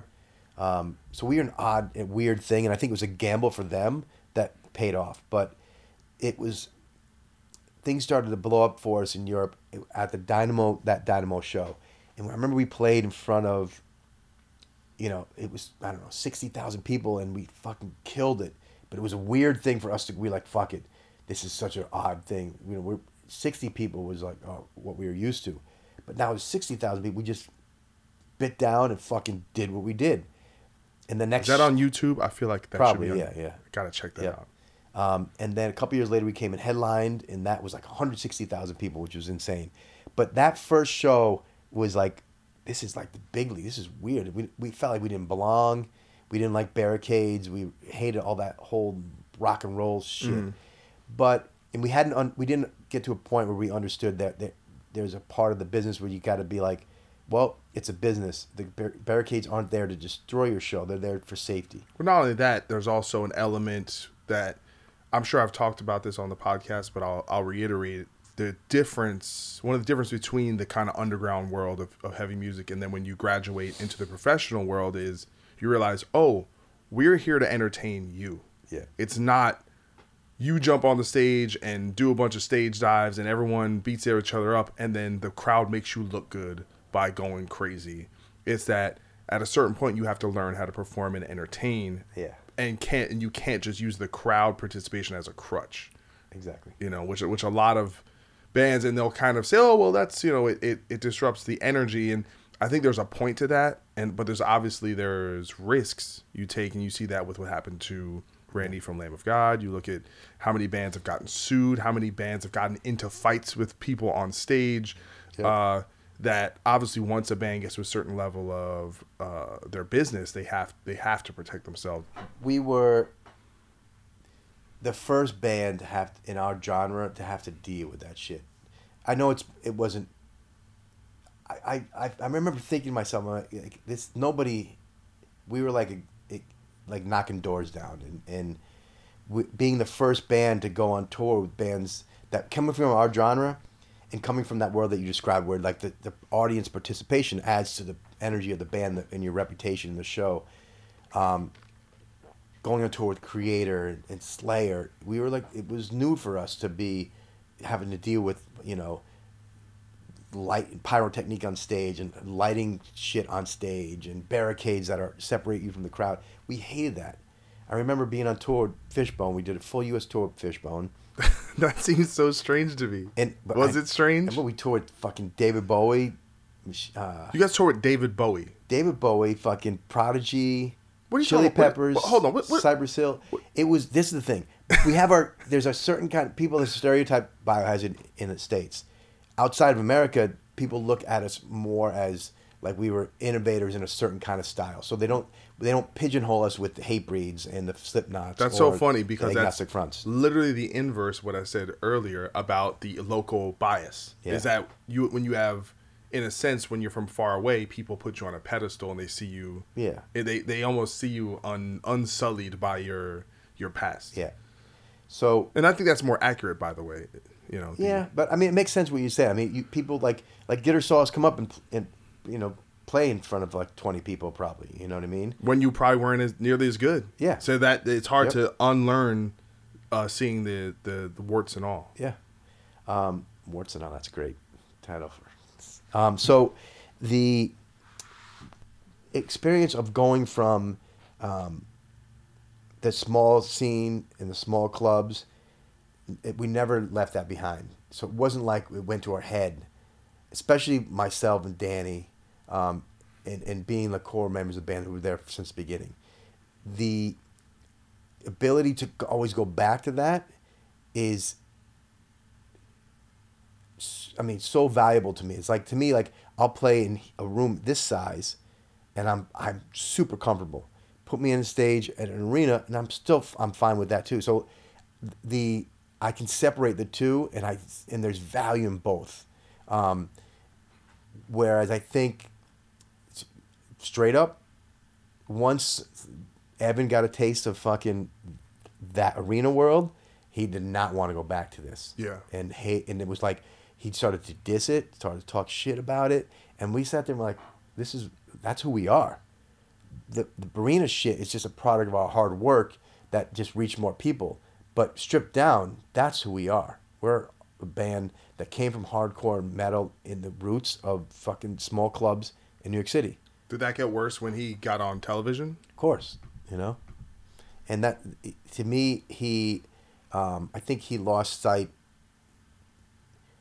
in my opinion, lost sight. He really liked it at the beginning, and he just got bored of it, and he got interested in new things, and those new things were his toys, driving a Hummer, fame and fortune, and that's his choice. You know what I mean? I don't fault him for that. I've always wished him well. He left us in some really bad situations, but I never wished anything bad on him. Yeah, it's a whole other conversation. But for us, us, you guys don't stay in touch or anything. Or no. It's kind of rough. Yeah, he split. He quit. We did a reunion back together when we split up in early 2000s. I went on and did a bunch of other bands, and he went on to porno. Danny raised kids, and the one regret. Why did you guys break up the first time? He was going on his own path, and I think he left us years before. He was on, Married a Porn Star. He got into porno and shit like that. And did you ever feel that adversely affected your guys' kind of reputation? Yeah, to me, like, it's a gray area. You know what I mean? Like, if a rock and roll guy, in porn, it's not like he became, a rabbi. Yeah, that would be more shocking. It's head rock. It kind of fits with. It's not far off culturally. Yeah, even though he's Jewish and speaks Hebrew, but for us, it was like, you know what? You grow up in different ways. You know what I mean? A couple's married, you still love each other, but you're not in love, and you get divorced. That's kind of how it was. But the one regret I always had in the back of my head was not getting back together with Bobby, our original guitar player. Yeah. Well, Bobby, he had... So, I got to actually develop a relationship with Bobby when he wasn't in the band. You guys. I remember that, yeah. No, I don't know if he ever played with us. He turned me on to you guys. Oh, well, but anyway, so through a mutual friend, this guy, Damiano, I know Damiano. we would rehearse in... near Allentown, Pennsylvania, Bethlehem, Pennsylvania, at our bass player's house. And so he would just start bringing Bobby around, and we just, obviously I knew who he was, and he was just the nicest guy, and we would just hang out and got to know each other. So I was so happy when I found out that and I know he had gotten sober, and was really changing his life. And he's one of those guys, you can just tell he has a big heart. Yep. And but he had some issues substance wise. Is that ultimately why he ended up leaving the band the first time, or was it that, or is it just? This is what went down. we were working on a record, and I had cleaned up my act, like I had mentioned before. After that, I fell off. But I cleaned up my act, and Bobby still had a real bad drinking problem. And we had helped him out. Danny and I didn't, even though we cleaned up drugs-wise, we stopped drinking. How can you support your brother who has a drinking problem if you're sitting there with a beer? So while we were touring with like fucking Ozzy and Pantera, which is huge parties, we were trying to stay sober, dry, just to help Bobby. Anyways, we were working on a record, and it ended up being a record called Mata Leao, and we were writing and writing and writing, and I had all these songs. Bobby would show up, and in rough shape, going through rough times, and after a couple months of writing for this record, he made some comments about what we were working on, and we got in an argument, and I was like, I quit. I said, you know what? I'm done. Quit? Yeah. So I'm like, I packed my shit up. I said, I'm done. I quit. I'm going to start a new band. So I packed my shit that night. Evan came by my stoop. We were sitting on the stoop outside at 58th Street, and he said, yo, whatever you're doing, I'm down. I'll be your bass player. I said, okay, cool. So a week went on, and then Danny called. And he said, yo, you're jamming with Evan? I said, yep, I'm going to do something new. All right, I'm down. I said, cool. So we were going to start a new band. In retrospect, I wish we would have, because we would have left Biohazard as a great thing that we did, and it would have been a new thing.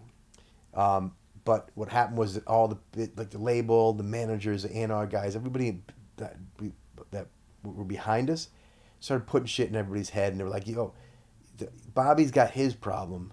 It's not your guys. You shouldn't let him destroy what you guys have all built together. Yeah, once the business and the name. Listen, you can see the lengths people will go through for the name, for the brand. You'll see like bands both touring under the same name and then getting no lawsuits.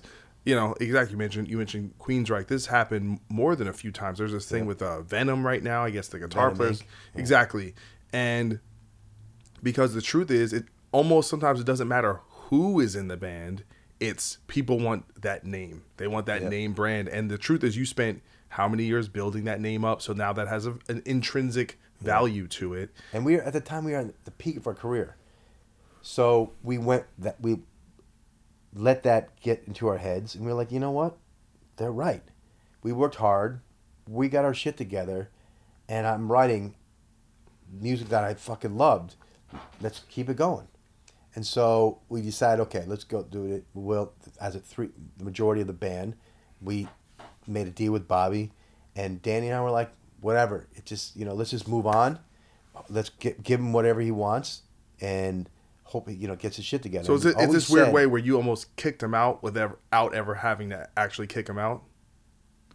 And I guess it's weird. To me, like I quit. Yeah. And that became.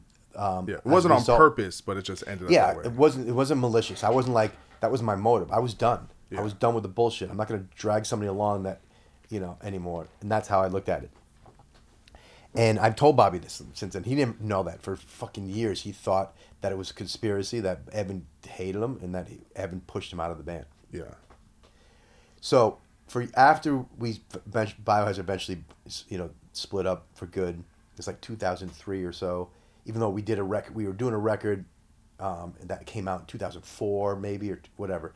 We were split up before it even was public, but I started a couple new bands, a band in Brazil called Endra. Well, Suicide City too. Yep. And then, but in the back of my head, I wished Bobby and I had such chemistry, loved him. And Danny and I always said, if Bobby got his shit together, in a second he'd be back in the band. We couldn't find anybody that could fill his shoes. We had a bunch of guys who just did, came close in some ways, but just personality-wise, playing-wise. That's a recurring theme on this show. Talking to so many bands that dissolve is that chemistry. It's gone. That some people you can never really replace, and you can find someone as good as them, but it's still not them. Yeah. And it's not. Sometimes I think we undersell the personalities.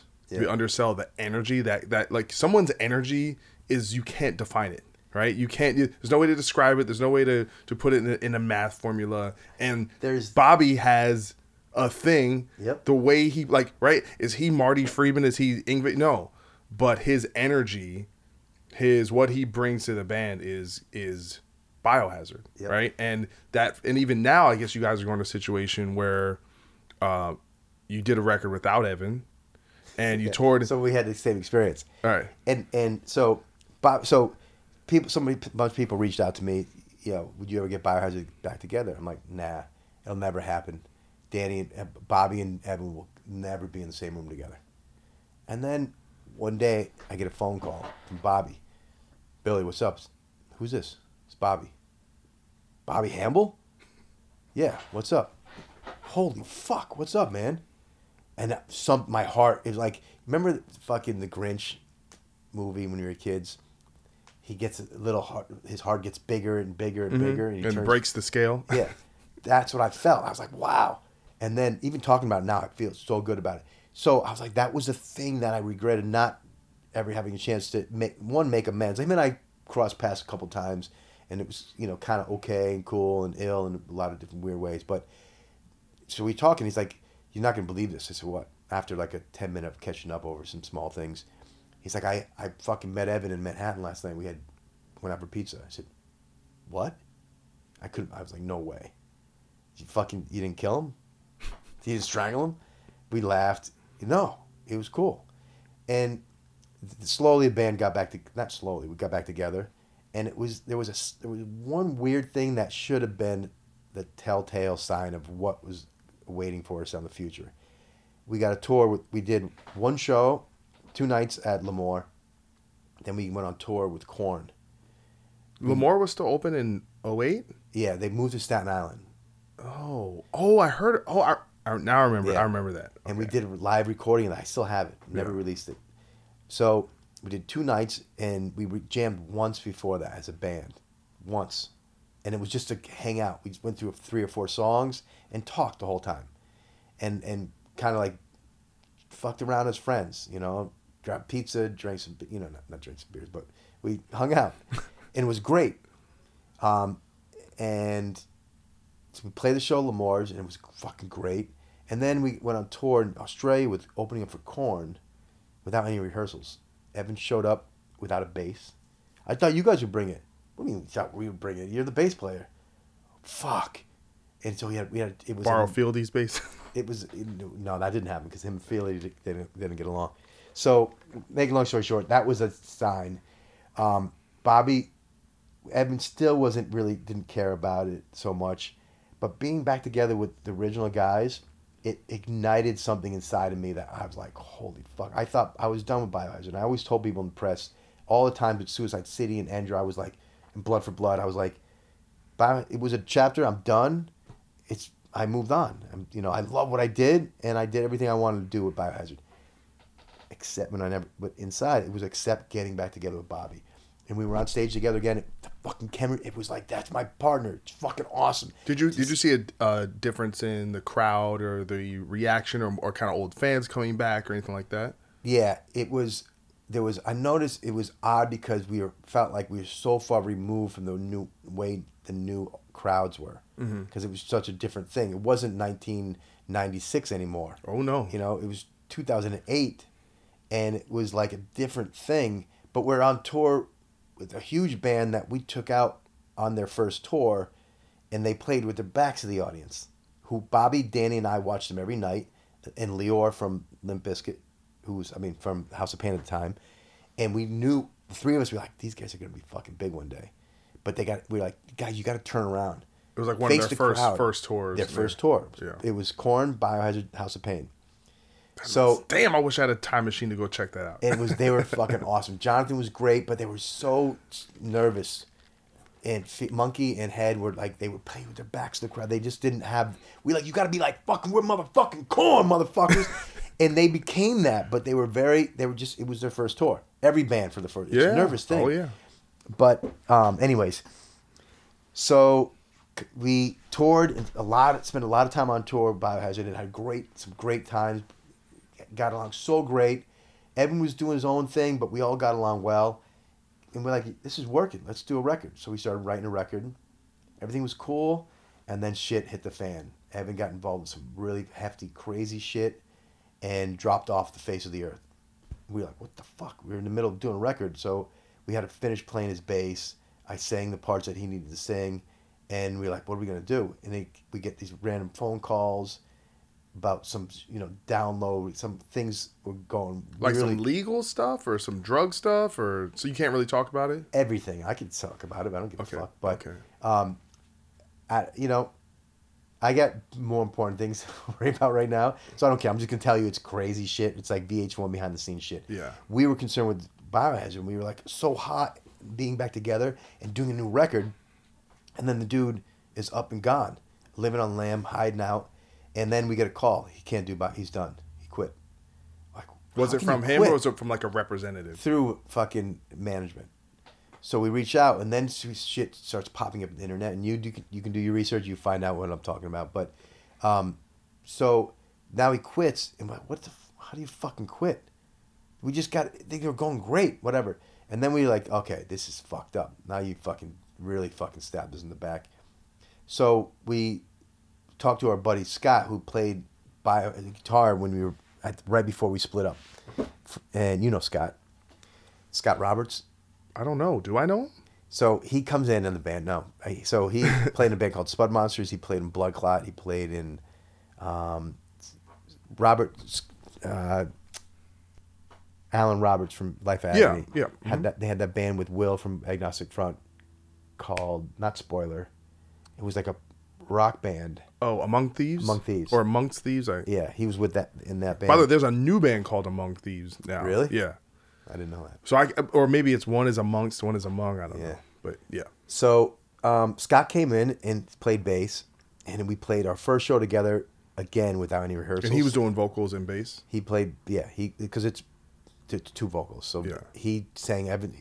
His voice just Evan's low, and I sing high. He fit, and we did that. Played Download, which wasn't that great, but. Then we did China. We played China, and that was fucking cool. And then we were like, we can do this. Scott fits. It works. Then it just worked. And then we were like, you know what? With the band without Evan, it's like Van Halen in a small, hardcore way, it's like Van Halen without David Lee Roth. Yeah. It was different. It's something new, but it was different. But we're not sure how people are going to react to it. We talked about having Scott sing Evan's parts on the record. We're like, you know what? Let that be what it was. It was a reunion. It's the end of the reunion with the original guys of Biohazard, so we released it. Probably a bad idea in a sense. But, and that was the 2012 record? Yeah. Okay. And that was called Means to... No. Forgetting his own album names. I think I might have... Do I have it here? I'm so involved in Powerflo that my head is like... I didn't write the name down. Dude, don't know the own. So I think I might even have the Wikipedia. Make a long story short, the Reborn in Defiance. Reborn Defiance. He doesn't know. I have it tattooed on me. Oh my Reborn. So is any of Evan on there at all? The whole record, yeah. So we decided to leave his voice on there. Oh, okay. And we looked at it like, you didn't really do a record without him. It wasn't a beginning of a new era of the band. We looked at it was an end of an old era. Yeah. But we were touring for that record with Scott, and we couldn't do videos, making photos for the record. Everything was just up in the air. Yeah. But Scott had the fire that we all had, and it just seemed to work, and people accepted him. It was like it wasn't a big deal. But he kind of had. I think I saw him with you guys. And maybe it was like one of those hate breed shows they do around the holidays. Yeah. It was. I definitely saw you with him where I was like. Or maybe I watched video online. I don't know what it was, but being like, damn, man, that dude kind of looks kind of like that could be Evan, or he kind of sounds like it. It was enough that it was. He was great. He was he fit great. His vibe was great. He was all about the music. Loved hardcore. Loved what we did. He was really into it, and it was fucking awesome. So we toured. We kept doing it, and then we saw the crowds getting bigger, and the people accepted him, and the Biohazard name the brand started growing again instead of being stagnant or declining. It started to grow, And we were like, wow, the shows get better and better. And we like, cool, fucking, let's keep this going. And then we started to work on a new record. And we got into some issues with him. He just grew out of it. Mm-hmm. He was a fucking rigger in New York in the union, making tons of money, and leaving his family to go on tour for making a little bit of money. It didn't pay for him. So I think that started to harbor some issues with him. And eventually we're in the studio doing the new record, and we had some exchanges back and forth, and he quit. And we're like, fuck, here we are again. So now we've been, I came home, did a solo record. At the same time, Sen and I... When you did a solo record? I did a solo record. What's it called? It's not out yet. Oh, okay. You can't just be dropping bombs like that, not, like we supposed to know about it. So then Sen and Roy came in and started talking to me about this new project. They had like 3 or 4 songs. They said, "Are you into working with us, writing and producing?" I'm like, "Sure." I played a bunch of some songs, and I said, "But I'm not into doing something. I want to do the solo record, and then I don't know what's going to happen with Biohazard, but I want to do that." Like, okay, cool. That's cool. But so I was writing some music for him, and we kept working on ideas. I would send songs to Sen. He'd come in on a Sunday night, lay some vocals. I'm like, that's fucking cool. And then we keep doing that. 3, 4, 5 weeks later, we have like a bunch of songs. And then I got back into this solo record, and then they called me like, "Oh, we're going to go in the studio. What do you think about Fernando?" And I'm like, "Fernando? I played in a band with him called Endra. He's a buddy from Brazil. He's a great dude. He's a fucking badass drummer. You think he would want to play?" I'm like, "I don't know. Reach out to him." So he was still in Brazil at this time? Yeah. So they reached out to him, and then one thing, Christian from Fear Factor, I'm like, Chris is my boy. So then we're doing the songs. There was still no name for the band. Then so my focus, we're in the studio, we're in NRG doing the record and did some stuff here. And I'm like, I look around one day and I'm like, we're laughing, having a blast. I'm like, this is a fucking band.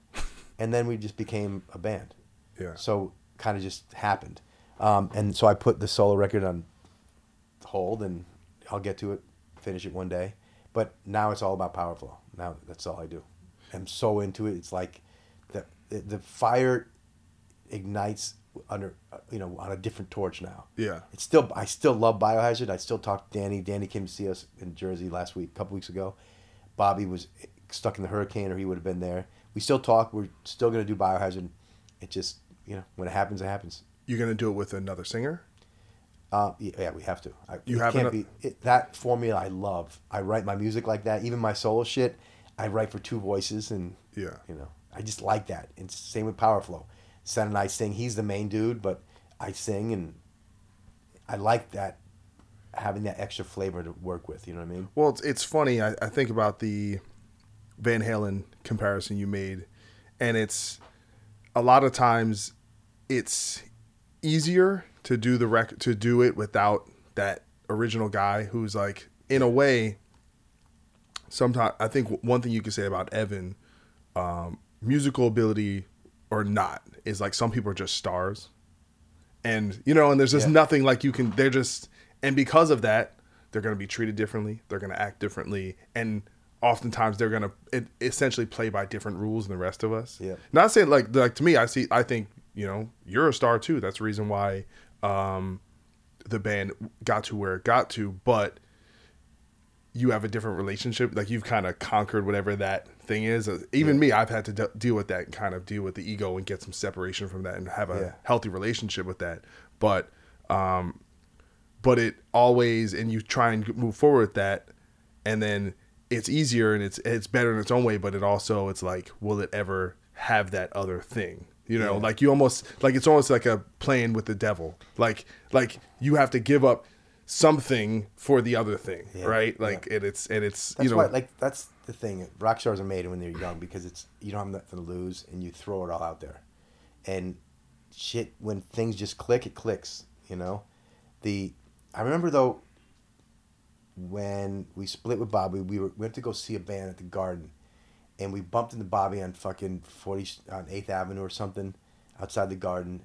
And we had some words back and forth. But I remember Bobby said to me, he goes, "Yo, you guys fucking kicked out the wrong dude." I'm like, and then we didn't get into the, semantics of the word kicking out, but I was like, what? He's like, that dude, and he pointed at Evan, he goes, that dude will destroy fucking Biohazard. And I was like, yeah, okay. But he was, we were so psyched about, it was a new band. It's like Van Halen with Sammy Hagar. They went on and sold more records, but the music changed. It's image, everything different. changed. It's just different, yeah. And I'm a David Lee Roth fan. Love Van Halen with David Lee Roth. But it changed, and when Bobby, now that Biohazard is with Danny, Bobby, and I see what he meant, and he didn't destroy. There's different types of destruction. When he got into porno, a lot of our the heart and soul of our audience and our followers and our supporters, our family, didn't like that. They were like, "That's not what you guys stand for. You're about rising above shit." And as much as I'm not a prude, I watch porno. My wife, most people do, whether they want to admit it or not. Some people just say they do, and some people lie and say they don't. But yeah, there's everybody. I've known a lot of women that have gotten into porn, and a lot of times, shit happens to you for whatever reason. You let that shit push you to a point where you need to have attention, and you do whatever you need to do to get attention. And if you make money off of it, women who groupies are women who didn't get attention. Sluts are women who didn't get attention, the right attention they needed. Maybe this will probably piss off a lot of people. And to me, it's like the girl or the person who wants to be next to you, next to someone who's in the limelight, needs something. There's something missing in their life, and that's what they try to gravitate to. But anyways, well, it's definitely touchy subject matter. I think when you get into the ideal of the double standard between women who engage in certain activity and men. I think you have that. I think you have the idea. It's both ways. I say women, but it's men too. Yeah, and the dudes I know that I've met, same thing. Yeah. Well, listen, I as someone who has wavered and had my issues with things like that, I think it definitely did tie to self-worth and lack of trying to fill some hole or whatever. But I think it's important to say that, and also I have friends like you who are involved in porn, and kind of it's just different, and I think it's difficult when you're in a band and you have one idea or have like I said, that brand of what that means, and then someone else makes other decisions, and you might say, hey, in and of itself, there's nothing wrong with that, but it also affects us. And the other side too, being a band like we were always a band like don't judge me, my life is my way, but yet something that's a little bit different than my thinking, I was judging. Yeah. So not to who am I to fucking judge? You know what I mean? Yeah. But there was a lot of things that just didn't fit with it. Anyways, we're going so well, it's I think that's a tough that's definitely a difficult thing, and I'm sure it affected the band in a lot of ways. But there's a couple of things I want to ask you before we go. So I got to talk to Sendog a little bit, and he was just telling me. Oh, you did on the podcast? No, not on the podcast. Just at the show we played. Yeah. I talked, and a little bit at the show, and then a little bit at the listening party.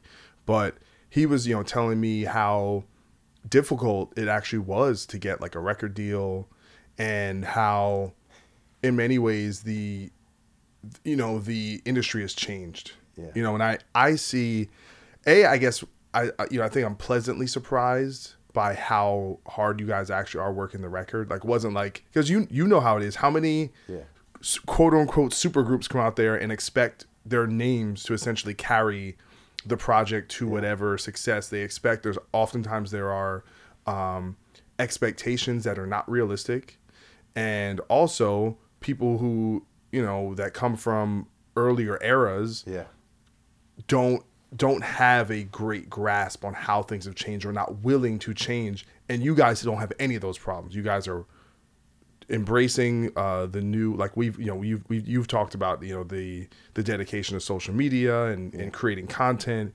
you guys are actually out there on the road. You know, you're not headlining yet, you're opening up and you're doing some good shows. But how can you kind of describe even the process going to before now, like when you didn't have a record deal? Do you agree with Sendog that there were challenges that you weren't anticipating, or? Yes, 100%.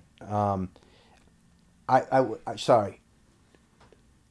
Having a lot of, Sen did some startup things too. He had SX10. He had Psycho.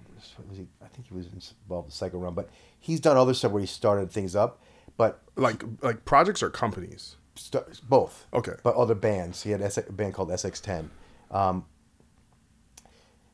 I think for me, still always having one foot in the underground and proudly waving that flag of DIY and doing so much with the different bands that I've had, it was very realistic.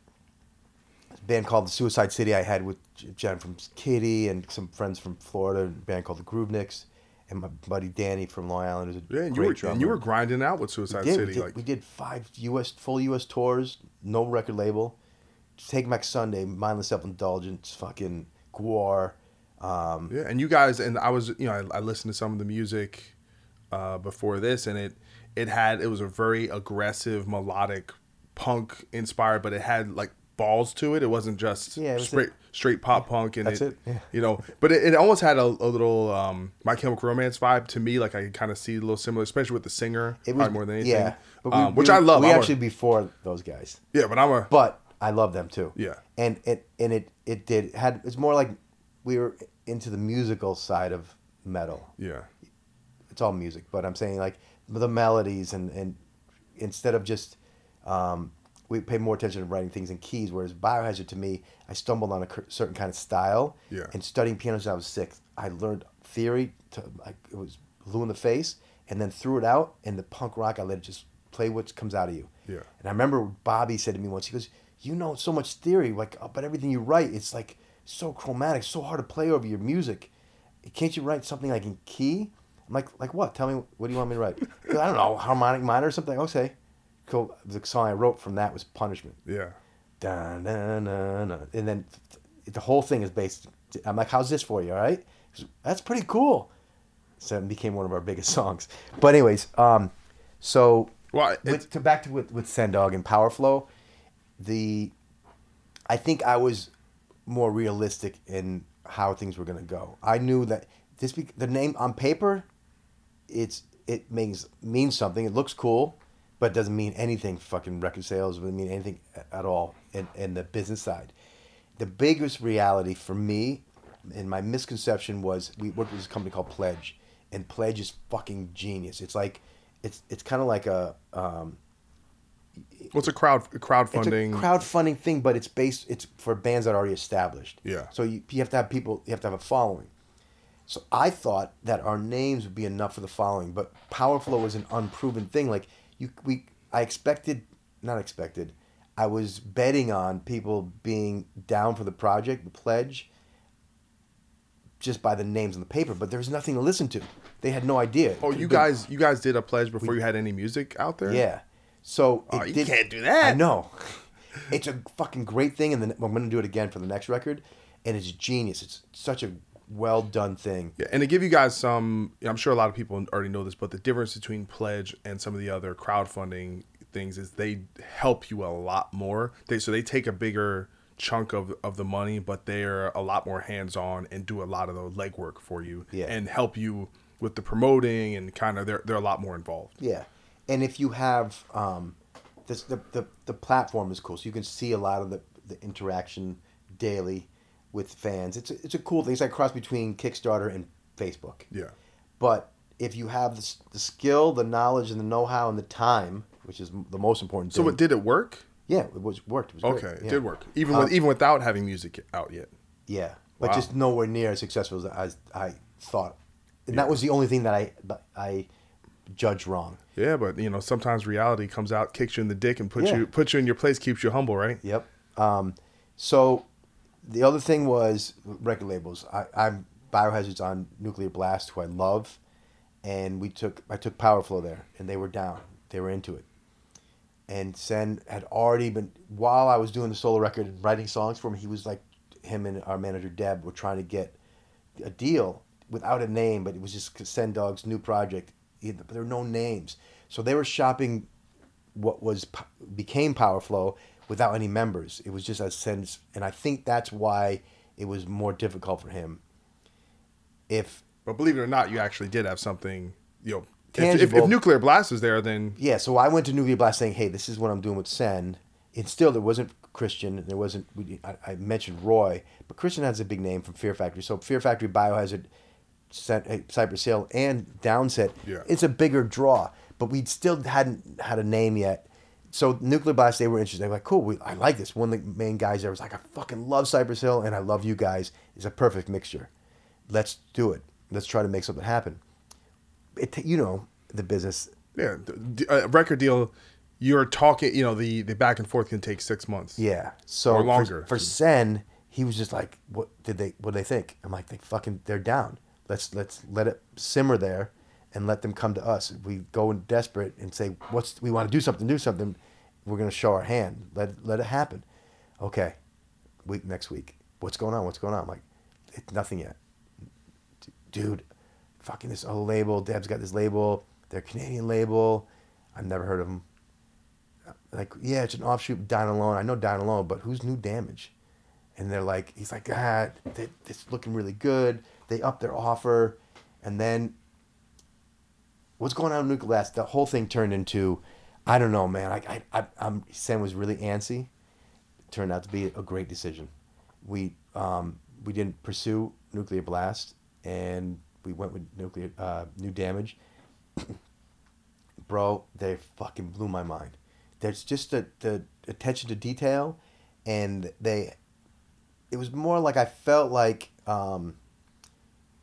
they were cool with my vision. Everything all my ideas they're open to. What about this? That's a great idea. Cool, let's do it.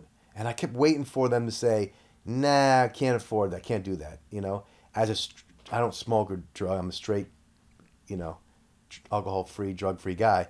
But I had ideas that Sen's a big smoker. I think weed should be fucking legal. That is part of his personal brand and part of Cypress Hill. So it's also part of our brand. Like, everybody smokes except me. Yeah. Just because I don't smoke doesn't mean I'm not an advocate for it. It should be legal. I think that it's ridiculous that it's not. But so coming up with ideas like, let's do Powerflo rolling papers and give them away with the vinyl. Let's all these. They kept going with my ideas and taking it. I had another idea of. It was going to be, the stickers you put on there, members of Biohazard, Cypress Hill, Fear Factory. It was going to be a scratch a sniff. When you scratch it, it smells like weed. But we couldn't pull that together. So all these things, the label was cool, and here we are. We're on our third tour, going out Brujeria next, and it's. Do you have anything with Europe planned? We did, and not did. They wanted us this summer, and we're like, nah. I did the same thing with Biohazard. We stayed in the States. We're going to stay here until next summer. So it's tour after tour. That's it. Just try and build it. I'm not trying. We're doing it. Oh. Yep. They're building it. That's it. If you build it, they will come. Bro, you shake one hand at a time. Yeah. Unfortunately, that's how Trump became president. But it's also how Obama became president, which is much more cooler to talk about. But on Trump's subject, I saw him. Did you see what he fucking said about Puerto Rico? What? I mean, he said 50 things. It's not.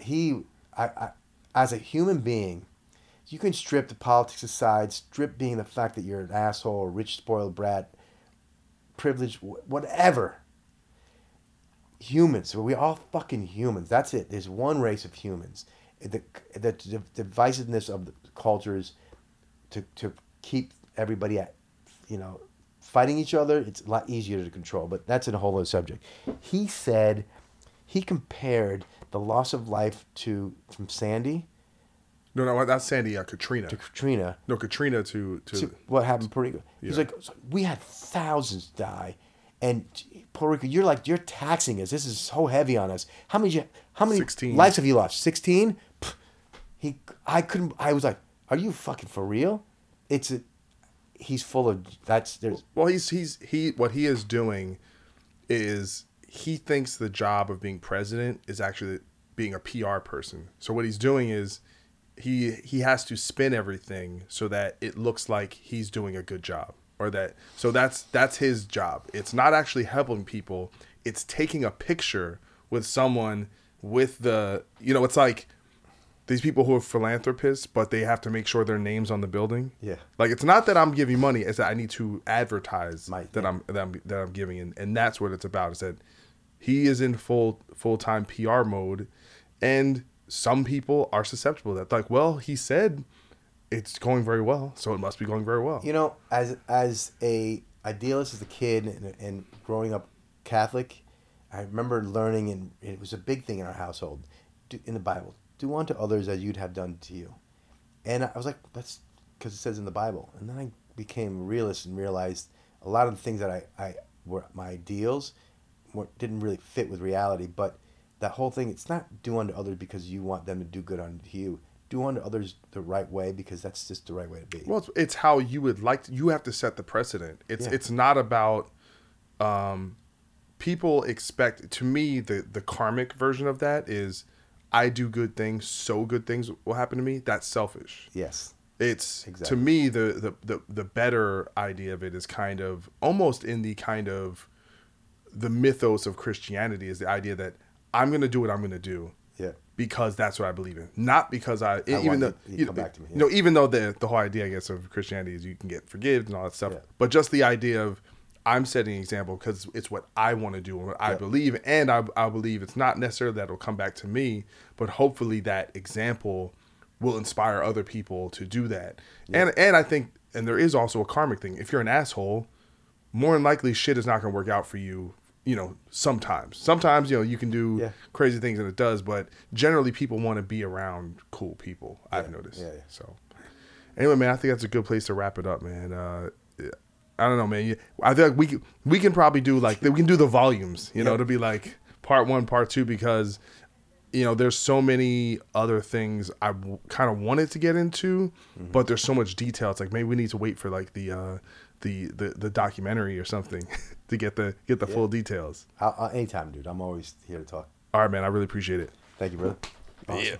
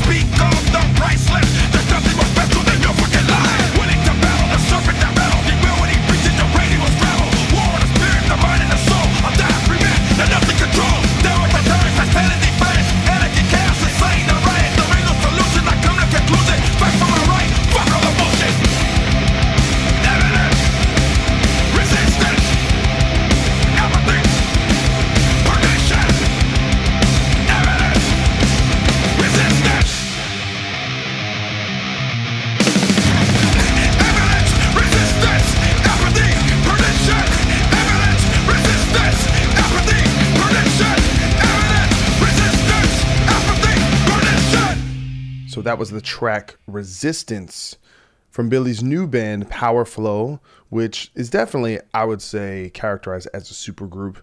The lead singer is Sendog from Cypress Hill. On bass guitar, we have Christian Oldie Wolbers, X-Men alumni. And we also have Ray Lozano from Downset and Fernando Schaefer on drums from the band Worst. And that's from their self-titled new album. And they've been touring with like POD. They were out with Brujeria. And I think they're going to be really busy. So I hope you guys enjoyed that. That was a lot of fun. I love Billy getting to hear all that stuff about what was going on, especially during the early 90s, where things were just changing so much in the music world. It's really fascinating to get an insider view on that. So I hope you guys enjoyed that. Keep listening to the show. Tell your friends. And, what am I going to do now? I'm going to work out and then eat some pie, some pumpkin pie, because, it's the holidays. And what I call this is like bulking phase. I'm not gaining weight. I'm just, I'm putting on mass, like Mac from It's Always Sunny in Philadelphia. So you guys put on a little mass too, and then run that shit off. Peace out. Mamba out.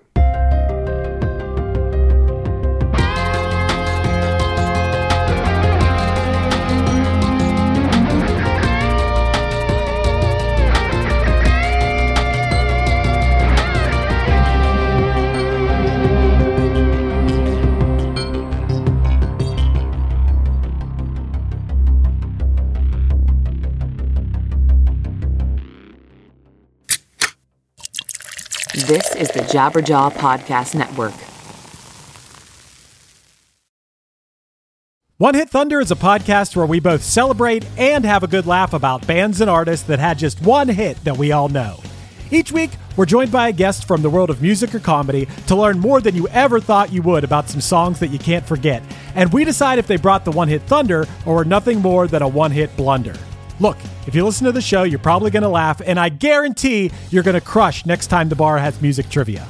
Tag Team, Jane Child, Meredith Brooks, Looking Glass, Sean Mullins, Eiffel 65, EMF, Crash Test Dummies, Crazy Town, Chumbawamba. We have hundreds of episodes in our back catalog and a new episode each week, so pass the Dutchie, make sure you're connected, and subscribe to One Hit Thunder wherever you get your pods.